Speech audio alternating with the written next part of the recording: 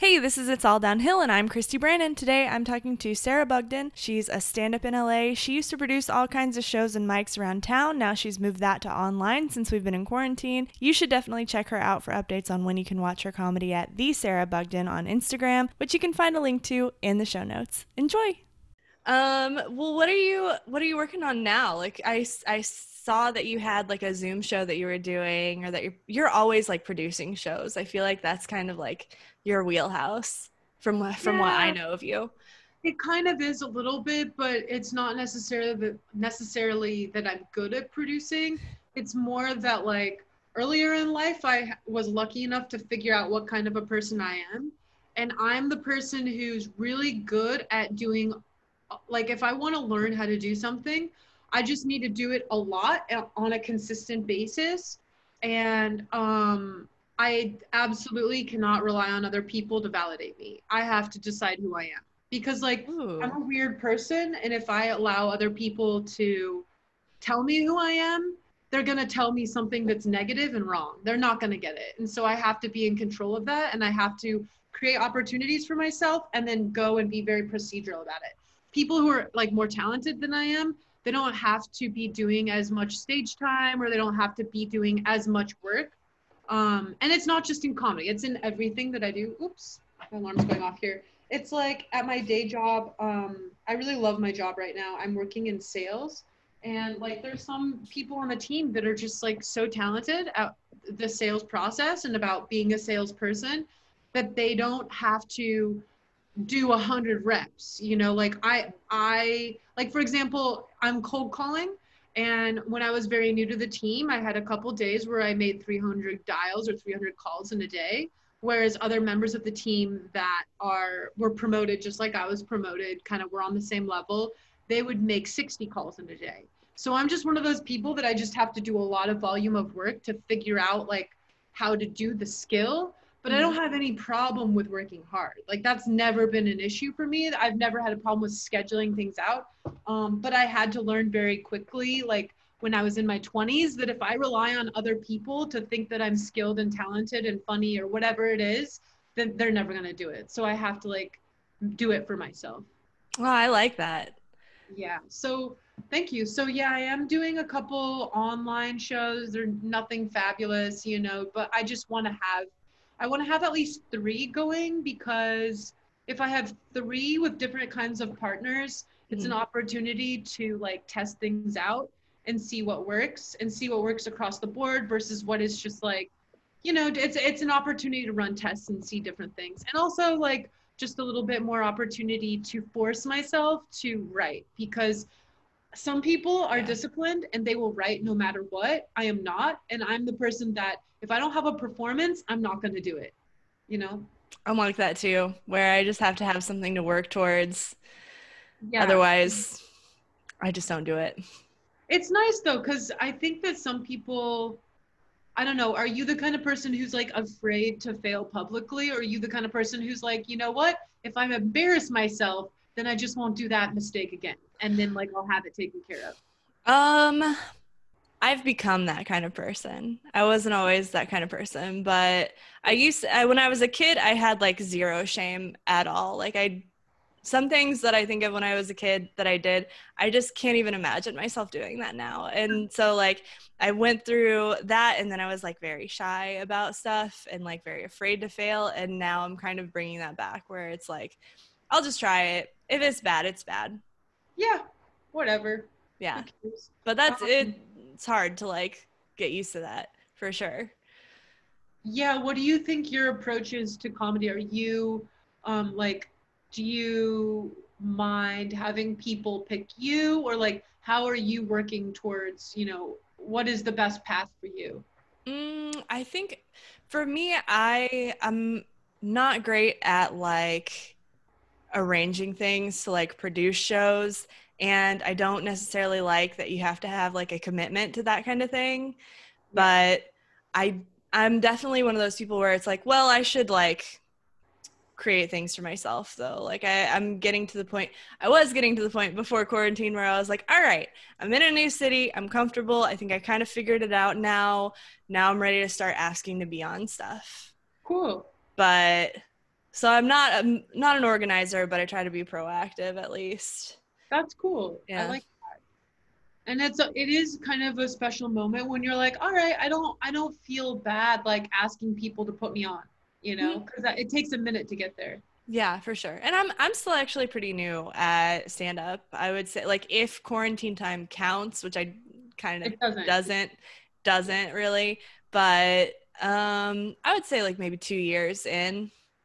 Oh my gosh, you're so Yeah. new. Yeah, exactly. So I'm kind of reaching that balance of like being able to be confident enough in yourself to be proactive and be like, "Nah, I'm worth it. Like you can have me on your show. It's Yeah. here." And like working up to having that like body of work where it's like, I have a video I can show you and that kind of Yeah. stuff. What So what was your first joke that you still tell now? First joke that was mm, like good enough that it's kind of survived the test of time. there's one that I there's one that I told and then I stopped telling and then I brought back that I kind of like, and What's it it's about? fine. It's just fine. It's like basically the premise is that Winnie the Pooh is actually a shitty friend because of the quote, if you live to be 100, I hope I live to be 100 minus 1 day. Because it's basically saying like, I hope you have to experience the death of your closest and oldest friend. That's a really good premise. I love That's it. it. Yeah. Yeah. But I told it for a little while and then I kind of set it aside and then I started listening to all my old jokes and I was like, I'll try that. I'll bring it back. Let's try it.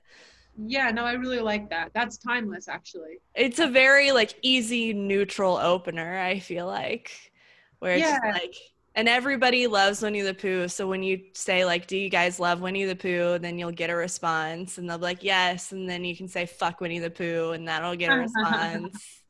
Easy. It's just so simple. That's funny. No, I love jokes like that.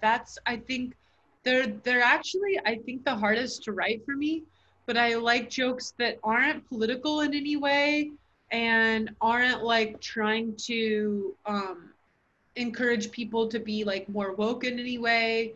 I like jokes that are like, this is just a human condition thing.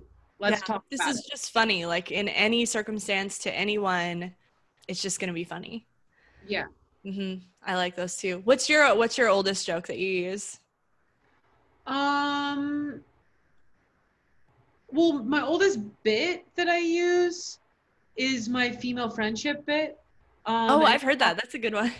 yeah, and I talk about how female friendship is like the most valuable asset in the world today, but it's so hard as a woman to like get a female friend. And if you pursue it, you're never going to find it. It just comes to you. And like all the challenges and how like women can be bitches to each other, but women can be so nice to each other. Like it's just kind of all about that. But I do have jokes that are, I'm not a very good writer in terms of, I'm learning how to write jokes, but I'm not a good writer in terms of one-liners. I'm more of a storyteller person. And most of my laughs come from context, like juxtaposition of this in comparison to this. So I have a couple jokes that are one-liners that like always work, and I use them over and over again, not because they're particularly topics that I'm proud of, but because it's like one of the few times I have hit a home run on a one-liner. I can't get rid of this. Like You're like, I have to I keep it in have the to keep it toolbox. forever. Yeah, I feel you need those simple little ones when if you're starting to lose steam or you're losing the crowd and then you're just like, well, I remember how to say this one sentence. Here we go. yeah, yeah, exactly. Which one Yeah. is your favorite? Tell me your favorite one of those. Um, I might not have good hair or style or pussy, but when the missile hits and money doesn't exist, I think my third nipple is going to be worth something. Yeah, I like that. And I usually like open it up depending on whatever crazy shit is in the news today. I'm like, everyone thinks it's the apocalypse, but I'm ready for that shit because I'm a loser. You know? I'm ready. Bring it on. Amazing. Yeah. That's so Yeah. funny. But I like the storytelling aspect of stand up. Like once you realize that like telling a joke, yeah, writing a one-liner is very hard. I'm not good at that, but like once you realize that the content of the joke matters a lot, because if it's like really topical, you're going to use it for a month, maybe two. Whereas if it's something that is like very unique to you, but also, you know, kind of speaking to human nature, you can use it forever.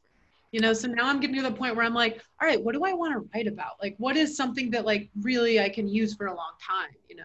Hmm.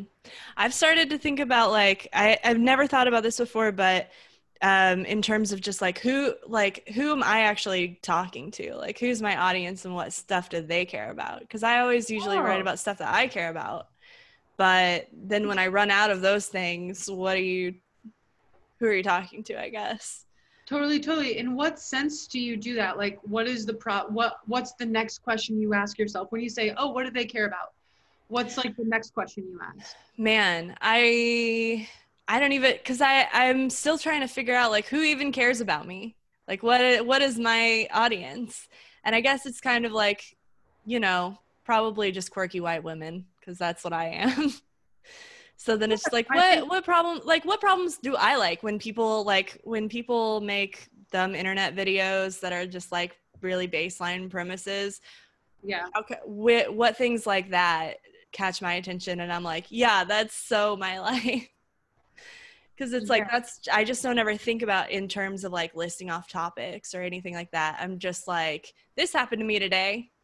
Oh, okay, interesting. Yeah. But But I don't you, know.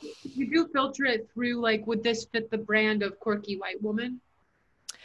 I I try not to do that with my comedy, but whenever I'm trying to think like what kind of videos would people like or that kind of stuff, Oh, like okay, gotcha. then I think it matters. Like I think doing too many things, like playing to the back of the room, basically too many like niche things that are like just me. It can be funny, but you can also have to set it up where it's like I've definitely told jokes where I have presented it as information that is like really highly relatable like life stuff and then it's like crickets and it's like sometimes you are the only one. I think those are honestly, I think that those are for me at least, the best things to write towards. The Hmm. things that are only me, but I never, I try, not never, I try to come at it from the angle of like this, I'm such a fucking freak, but then end up on like a level where it's like, but this is relatable because it's like we all on some level make this kind of a mistake, but the way Hmm. I made the mistake is, or the way I misunderstood things is like really unique to me. I do kind of try to write about the things that I think no one else has experienced before, or like that are like really specific. I think that's a good method for stand up to be honest because I feel like your whole thing is your persona and there are only so many topics that everybody's just constantly talking about in stand up so the only way you can make it so that like you're not accidentally stealing something or getting accused of that or someone can steal your joke like is just this is very specific just to me. It only works when I say it. Yeah, totally. I think that's definitely a thing. Do you feel like I feel like there are a couple different kinds of comedians and like just in terms of performing, like I know what works for me and I know what is I do well doing, but I so wish I was the other kind of comedian. Like I basically have to like kind of write out my joke and like practice it in my head and then I can do it and I can maybe riff on it a little bit. But like God, I wish I was one of those people that could just stand on stage and talk for half an hour and make people laugh the whole time. Wait, do you think people exist like that? Oh, yeah, for sure. That they haven't written material, they just get up and talk? Well, I think people do write material, but there are some people that are just so like charismatic and talented that they don't have to, or that they like go on stage with an idea and kind of like write it on stage as they're talking it out.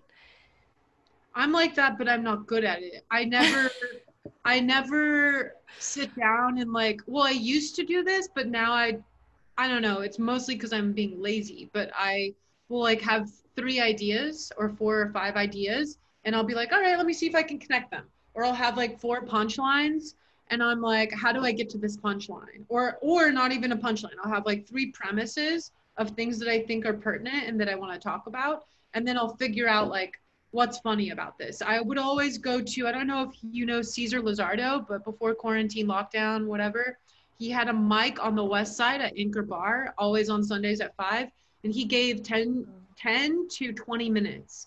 Usually it was 12 minutes. Wow. Yeah, but he would like if you were if you were on one, like you were doing really well and people were laughing, he'd Mhm. give you 20 minutes. And the thing that I loved Wow. about that mic is when I didn't know what was funny about something, but I knew that it was interesting to me, I Mhm. would just go to that mic for like 3 weeks in a row and just talk about that topic, but just like talk about it a little bit differently each time and just record it and see like where people seem to be interested or making noises or whatever, not necessarily laughter, every now and then laughter. And then I would like afterwards I would write. But I Yeah. wouldn't write before. I would just like go and talk and then afterwards be like, okay, so maybe I could focus on that part. See, that's what I'm jealous of because I'm getting to the point where I can do that a little bit, but I still have to have some structure where I have like a fully written joke to tell. Otherwise, I just start floundering. Like I don't talk it out. I don't actually write on stage. I just like lose my train of thought and then get nervous. Let me ask you this. Do you talk to yourself? I do. I do too. Okay, so Yeah. I've gotten caught one time. Just like I was like I thought I was doing it silently, but like obviously my mouth was moving and like maybe some sound was coming out. And I was just like driving somewhere with my boyfriend and he was like, what'd you say? What? And I was like, oh, just working out a bit. just whatever. Talking to myself. Yeah. Yeah. I like all the time. That's how I started just going to mics and talking out loud because I all the time, not even when I was doing comedy, like before I was doing comedy, I don't know what the fuck this is or where it comes from, but if something happens to me, I like sometimes will just start telling it as a story to fucking no one, just to my. Yeah. Oh, yeah. That like I do that all the time. That like especially when I was a kid, like you have that like fake like talk show thing going on or like that fake That's like it. it started Yeah. out like that, then I started doing stand up. Now it's just a stand up routine. Whatever's happening. Yeah. Anytime somebody makes me mad, anytime something weird happens, anytime I have a comeback that I wish I had said, it's a stand up routine now that's just playing in my head. Yeah, yeah, no, that's so funny. When I don't remember. Oh yeah, when I had first moved to LA, I had not gotten into stand up. I was living in Silver Lake and my roommate caught me like several times just telling a story to myself. And we're all a little weird. I'm very weird and he particularly was on the spectrum and he was like, "Hey Sarah," and he didn't like mean it in a negative way, not at all, but he was like, "Hey Sarah, I was just curious, like, have you been diagnosed with anything?" and I was like, that's a really fair question. Like, well, the answer is no because I'm poor, but if I wasn't, maybe. Boom. Yeah. I feel like that's almost every comedian's answer. Just Yeah. Yeah. I actually now like looking back on that, I kind of wonder if I wonder if that's going to be like a litmus test for who has money and who is just like out here doing a serving job is like the people that are like they'll tell you a story that sounds like they have some sort of horrible depression or trauma. Or they start the story by saying, "So I've been diagnosed with depression or a certain type of thing." That is a bit in and of itself. Not a good one, but a very quick one. Like, who has money. Yeah, you know who has money based on what they've been diagnosed with. Yeah, seriously. Poverty is an interesting topic. I want people to make it funny. Maybe I might talk about it because I'm like not poor. Like I didn't come from a poor family. Mm-hmm. But then when I realized I didn't want to be working in offices and I was just serving tables for 10 years, I did live in poverty for 10 years. That shit was hard. Yeah, it's like I'm in that same like weird place where it's like I'm fine. I'm gonna be fine. But I'm fine working a waitressing job, which in itself means that I'm not poor, but also like you have to live poor if you want to make that last. So then you're suddenly like, it's fine. And also like, I don't know, I've been trying to think about this where it's like kind of, I look like a Karen, but culturally I am a Tammy. What is Tammy? It's like, I grew up eating like ketchup and bologna sandwiches and like doing poor rural people shit and loving it. There we go. See, that's very interesting. Like what? Where are you from? Indiana. What? You're a Hoosier? Uh-huh. What the shit? I went to Indiana University for school. No way! I did too. What? Wait, what years? 2008 to 2011. Oh, you're so young. Okay. Yeah. I went until 2007. Wait, actually, we are kind of close. I graduated in 2007. Mm-hmm. But like, I graduated right before you started. So. Yeah. Yeah. I love that you just missed each other. It was so I feel conflicted about it because Okay. I really hated being in college. I really shouldn't have gone to college, but I did. And so it was very depressing, but it was also very fun. What'd you study? It was this like bullshit degree called communication and culture, which is basically film studies, but fancy. Huh.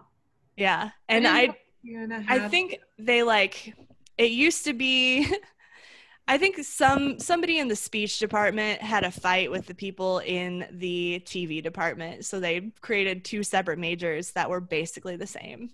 Annoying. Yeah, because I did a lot of like classes that were film production, but then there were also like theory surrounding like mass communication and that kind of stuff. What theory? Who cares about theory? Yeah.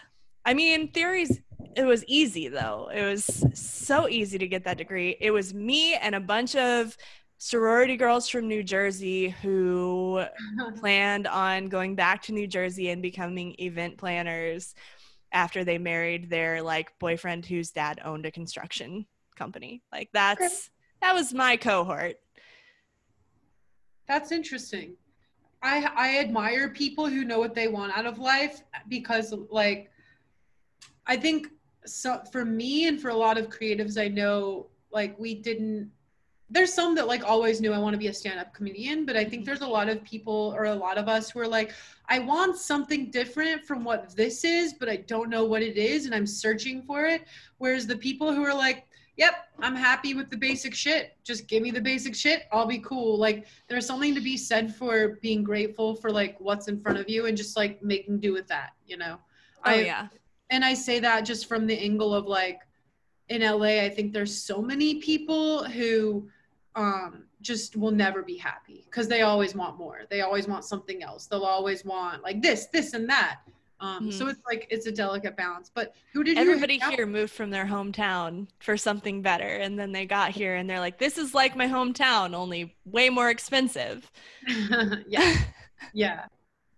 Yeah. I had a good experience at Indiana. I had a good experience. I, like similar to you, it was pretty positive.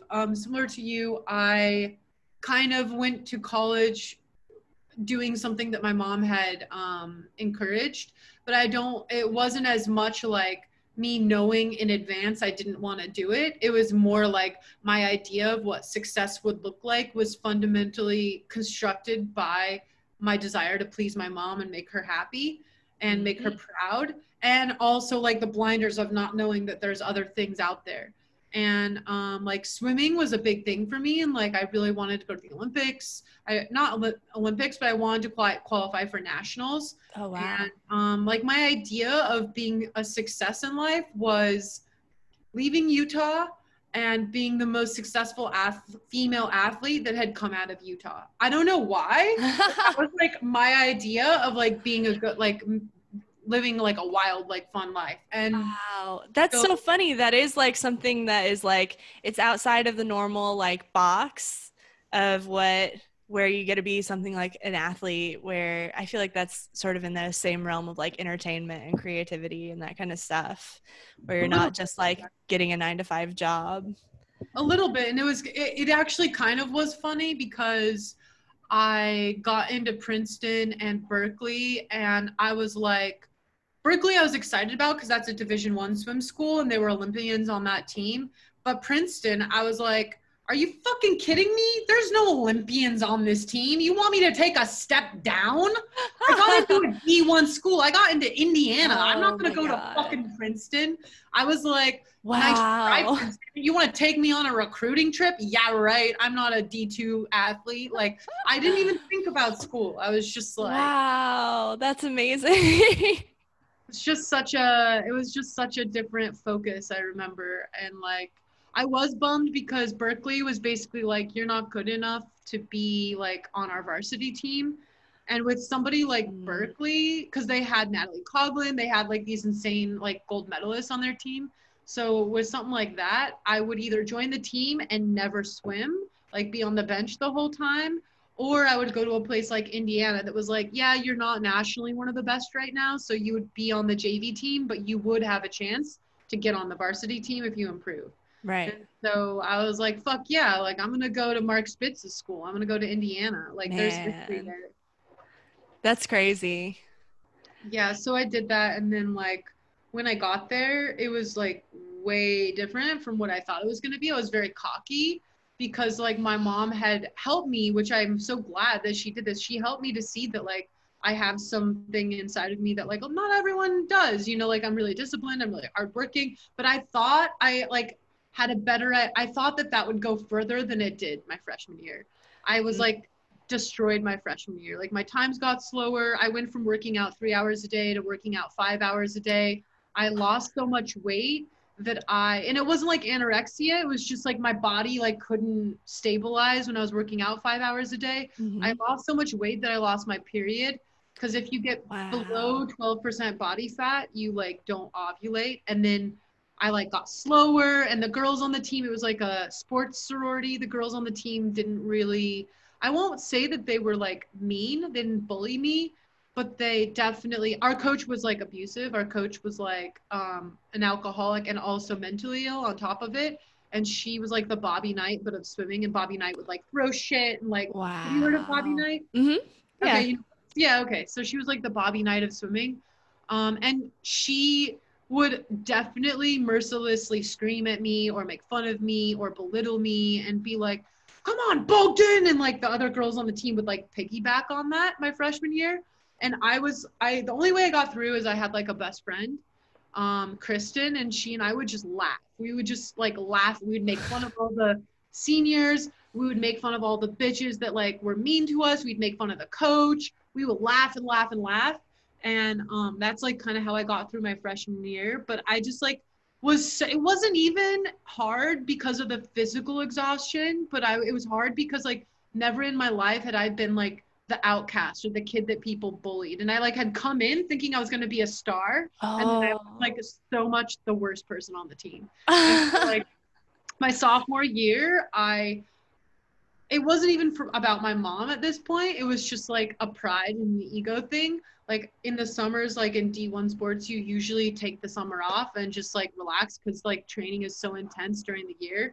But I was like, fuck that, like Rocky moment. Like I am going to come back in better shape than anyone else. I have to like be the best one on the team this year. I have to like win the respect of my peers. I don't know. I was such a psychopath. Like, the summer in between school, I was like, biking 20 miles a day, going to work at Jamba Juice, then going on a run in Sugar House Park back in Utah, and then swimming probably 3 to 5 miles. And I was like insane. I was like on this fucking mission. I was like, I'm going to get this. And then that year, I actually did. Like I trained really hard, and in practices, I started beating the girls on the team that were on the varsity team.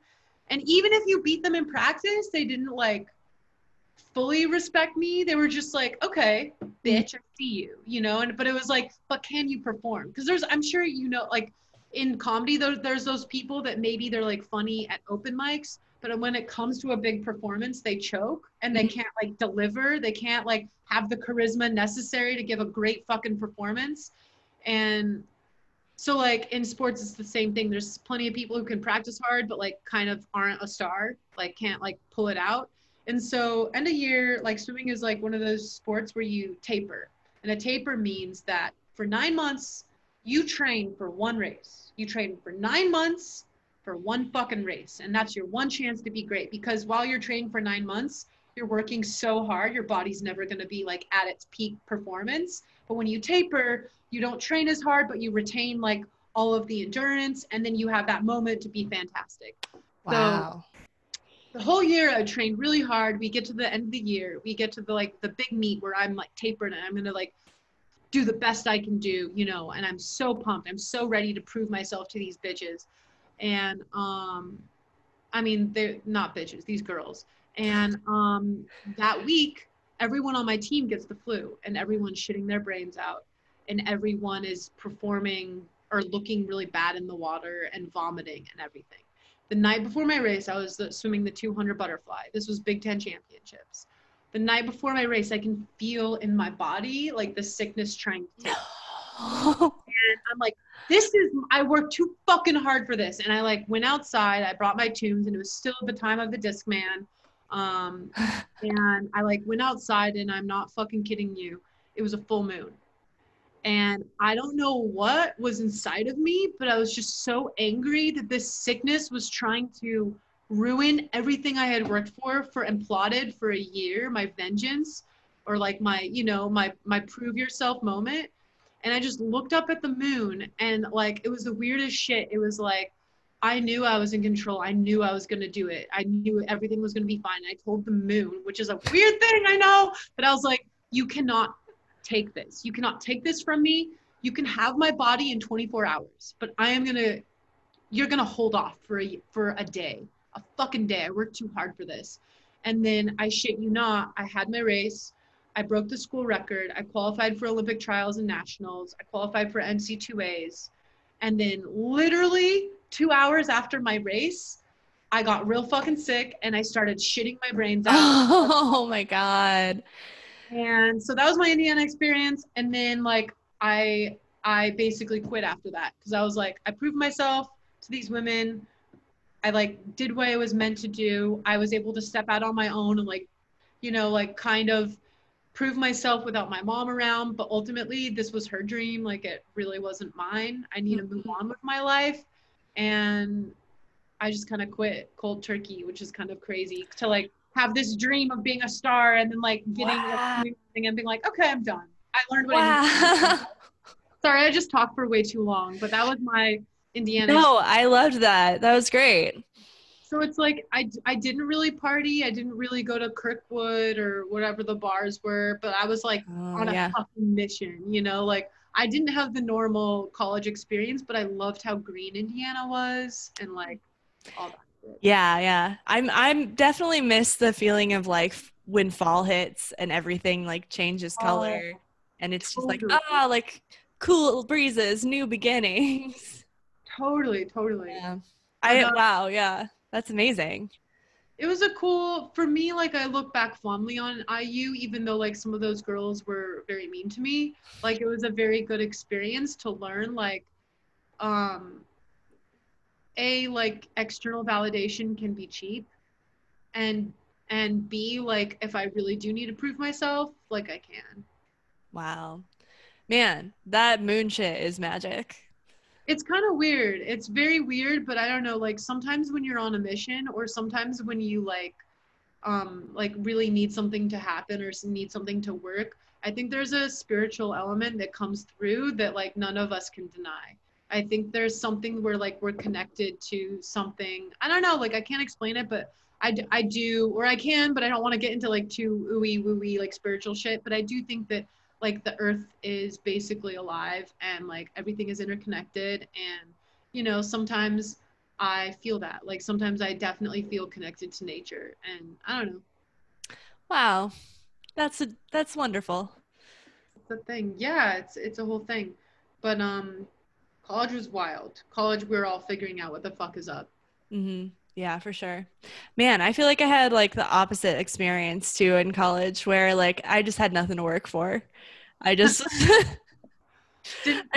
I literally was like, this will be easy and I'm kind of interested in it. By the end of college, I literally was treating it as a finishing school. Like I had completed all of the necessary credits 3 years in and I had to take another semester just to have the requisite like number of credits to graduate. So I was taking like esoteric Buddhism and soccer and like just dumb shit.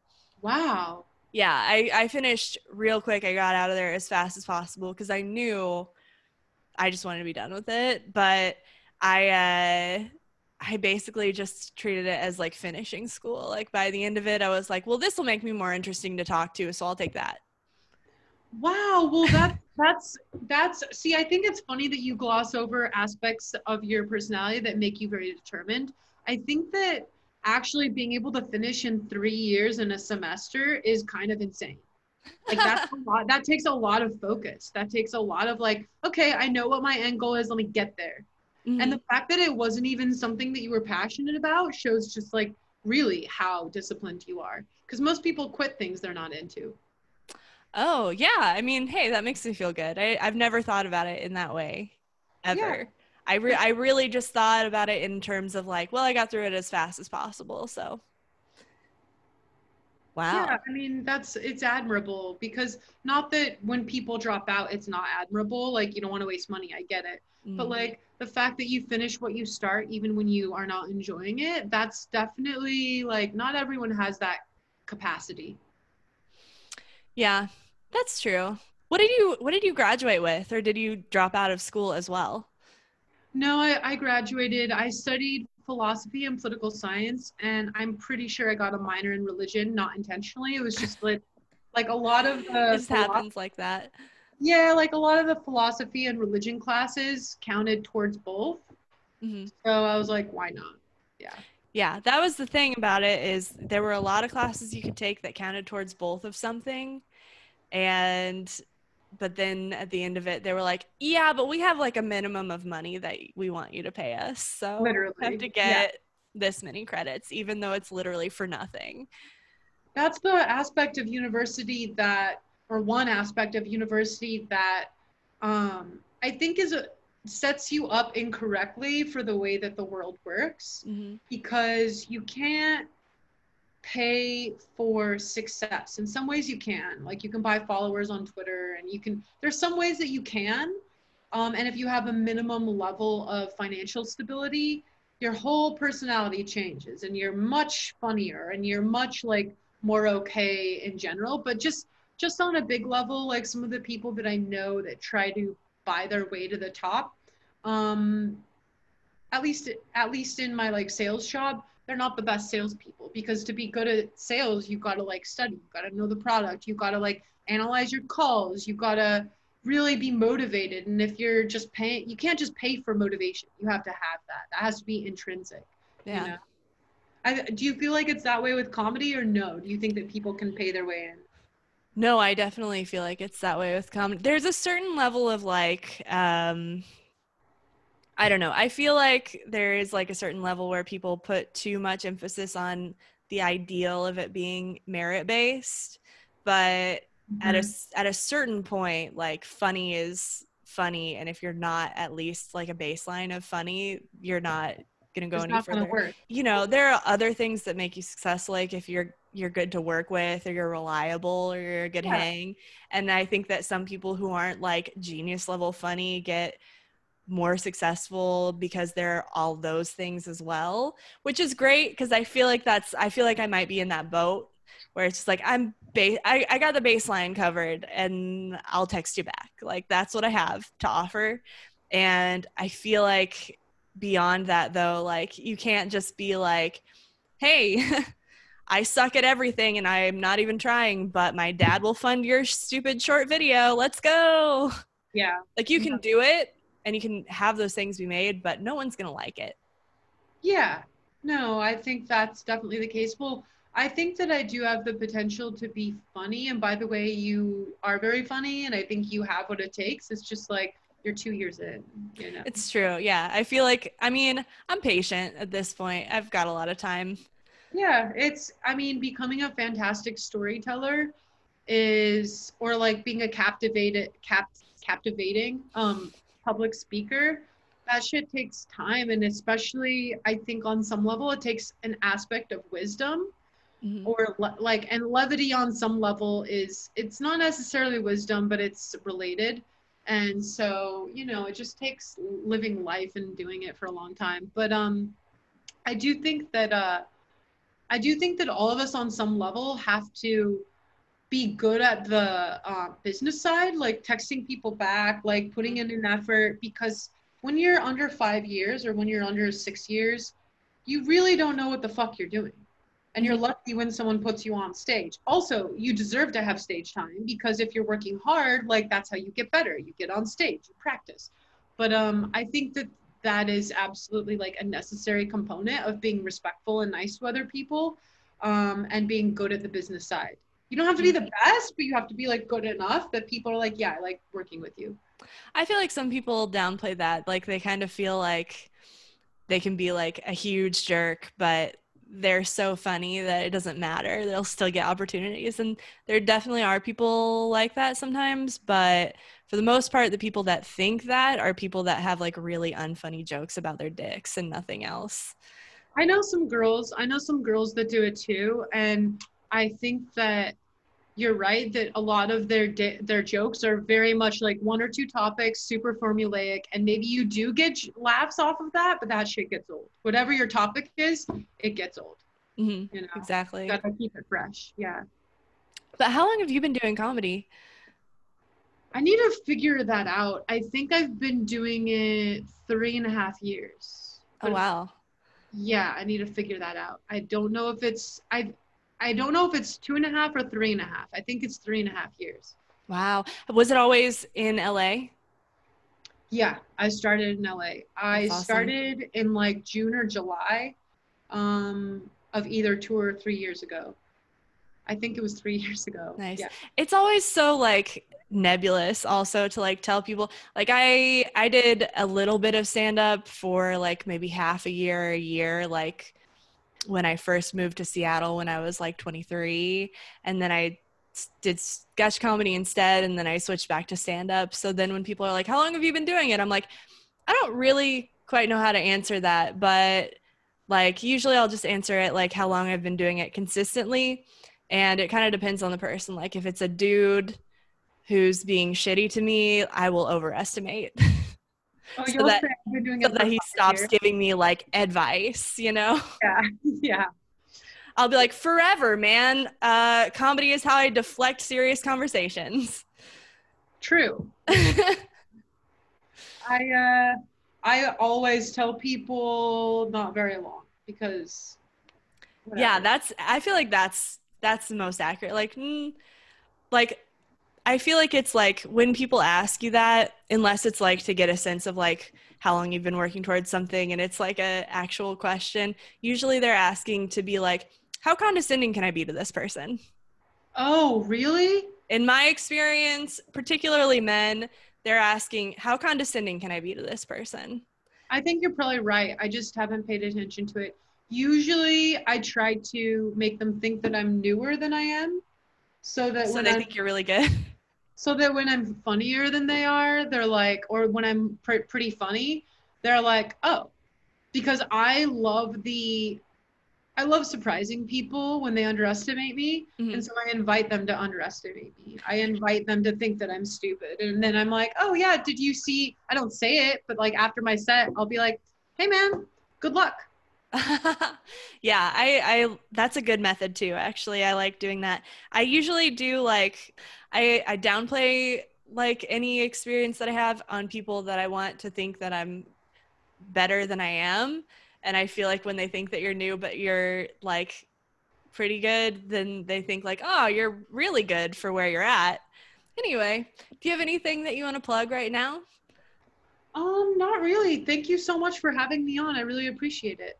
Yeah, thanks for being on there. It was so good to catch up with you. Okay, that's it. That was the interview. Thank you so much for listening. Don't forget to rate, review, and subscribe on whatever podcasting service you use so you don't miss the next episode. I update every Wednesday. Follow me on social media at DownhillPod. Or if you want to email me, maybe you have comments, maybe you want to be on the podcast, send an email to alldownhillpodcast@gmail.com. This will all be in the show notes. Make sure to follow Sarah at @thesarahbugden on Instagram.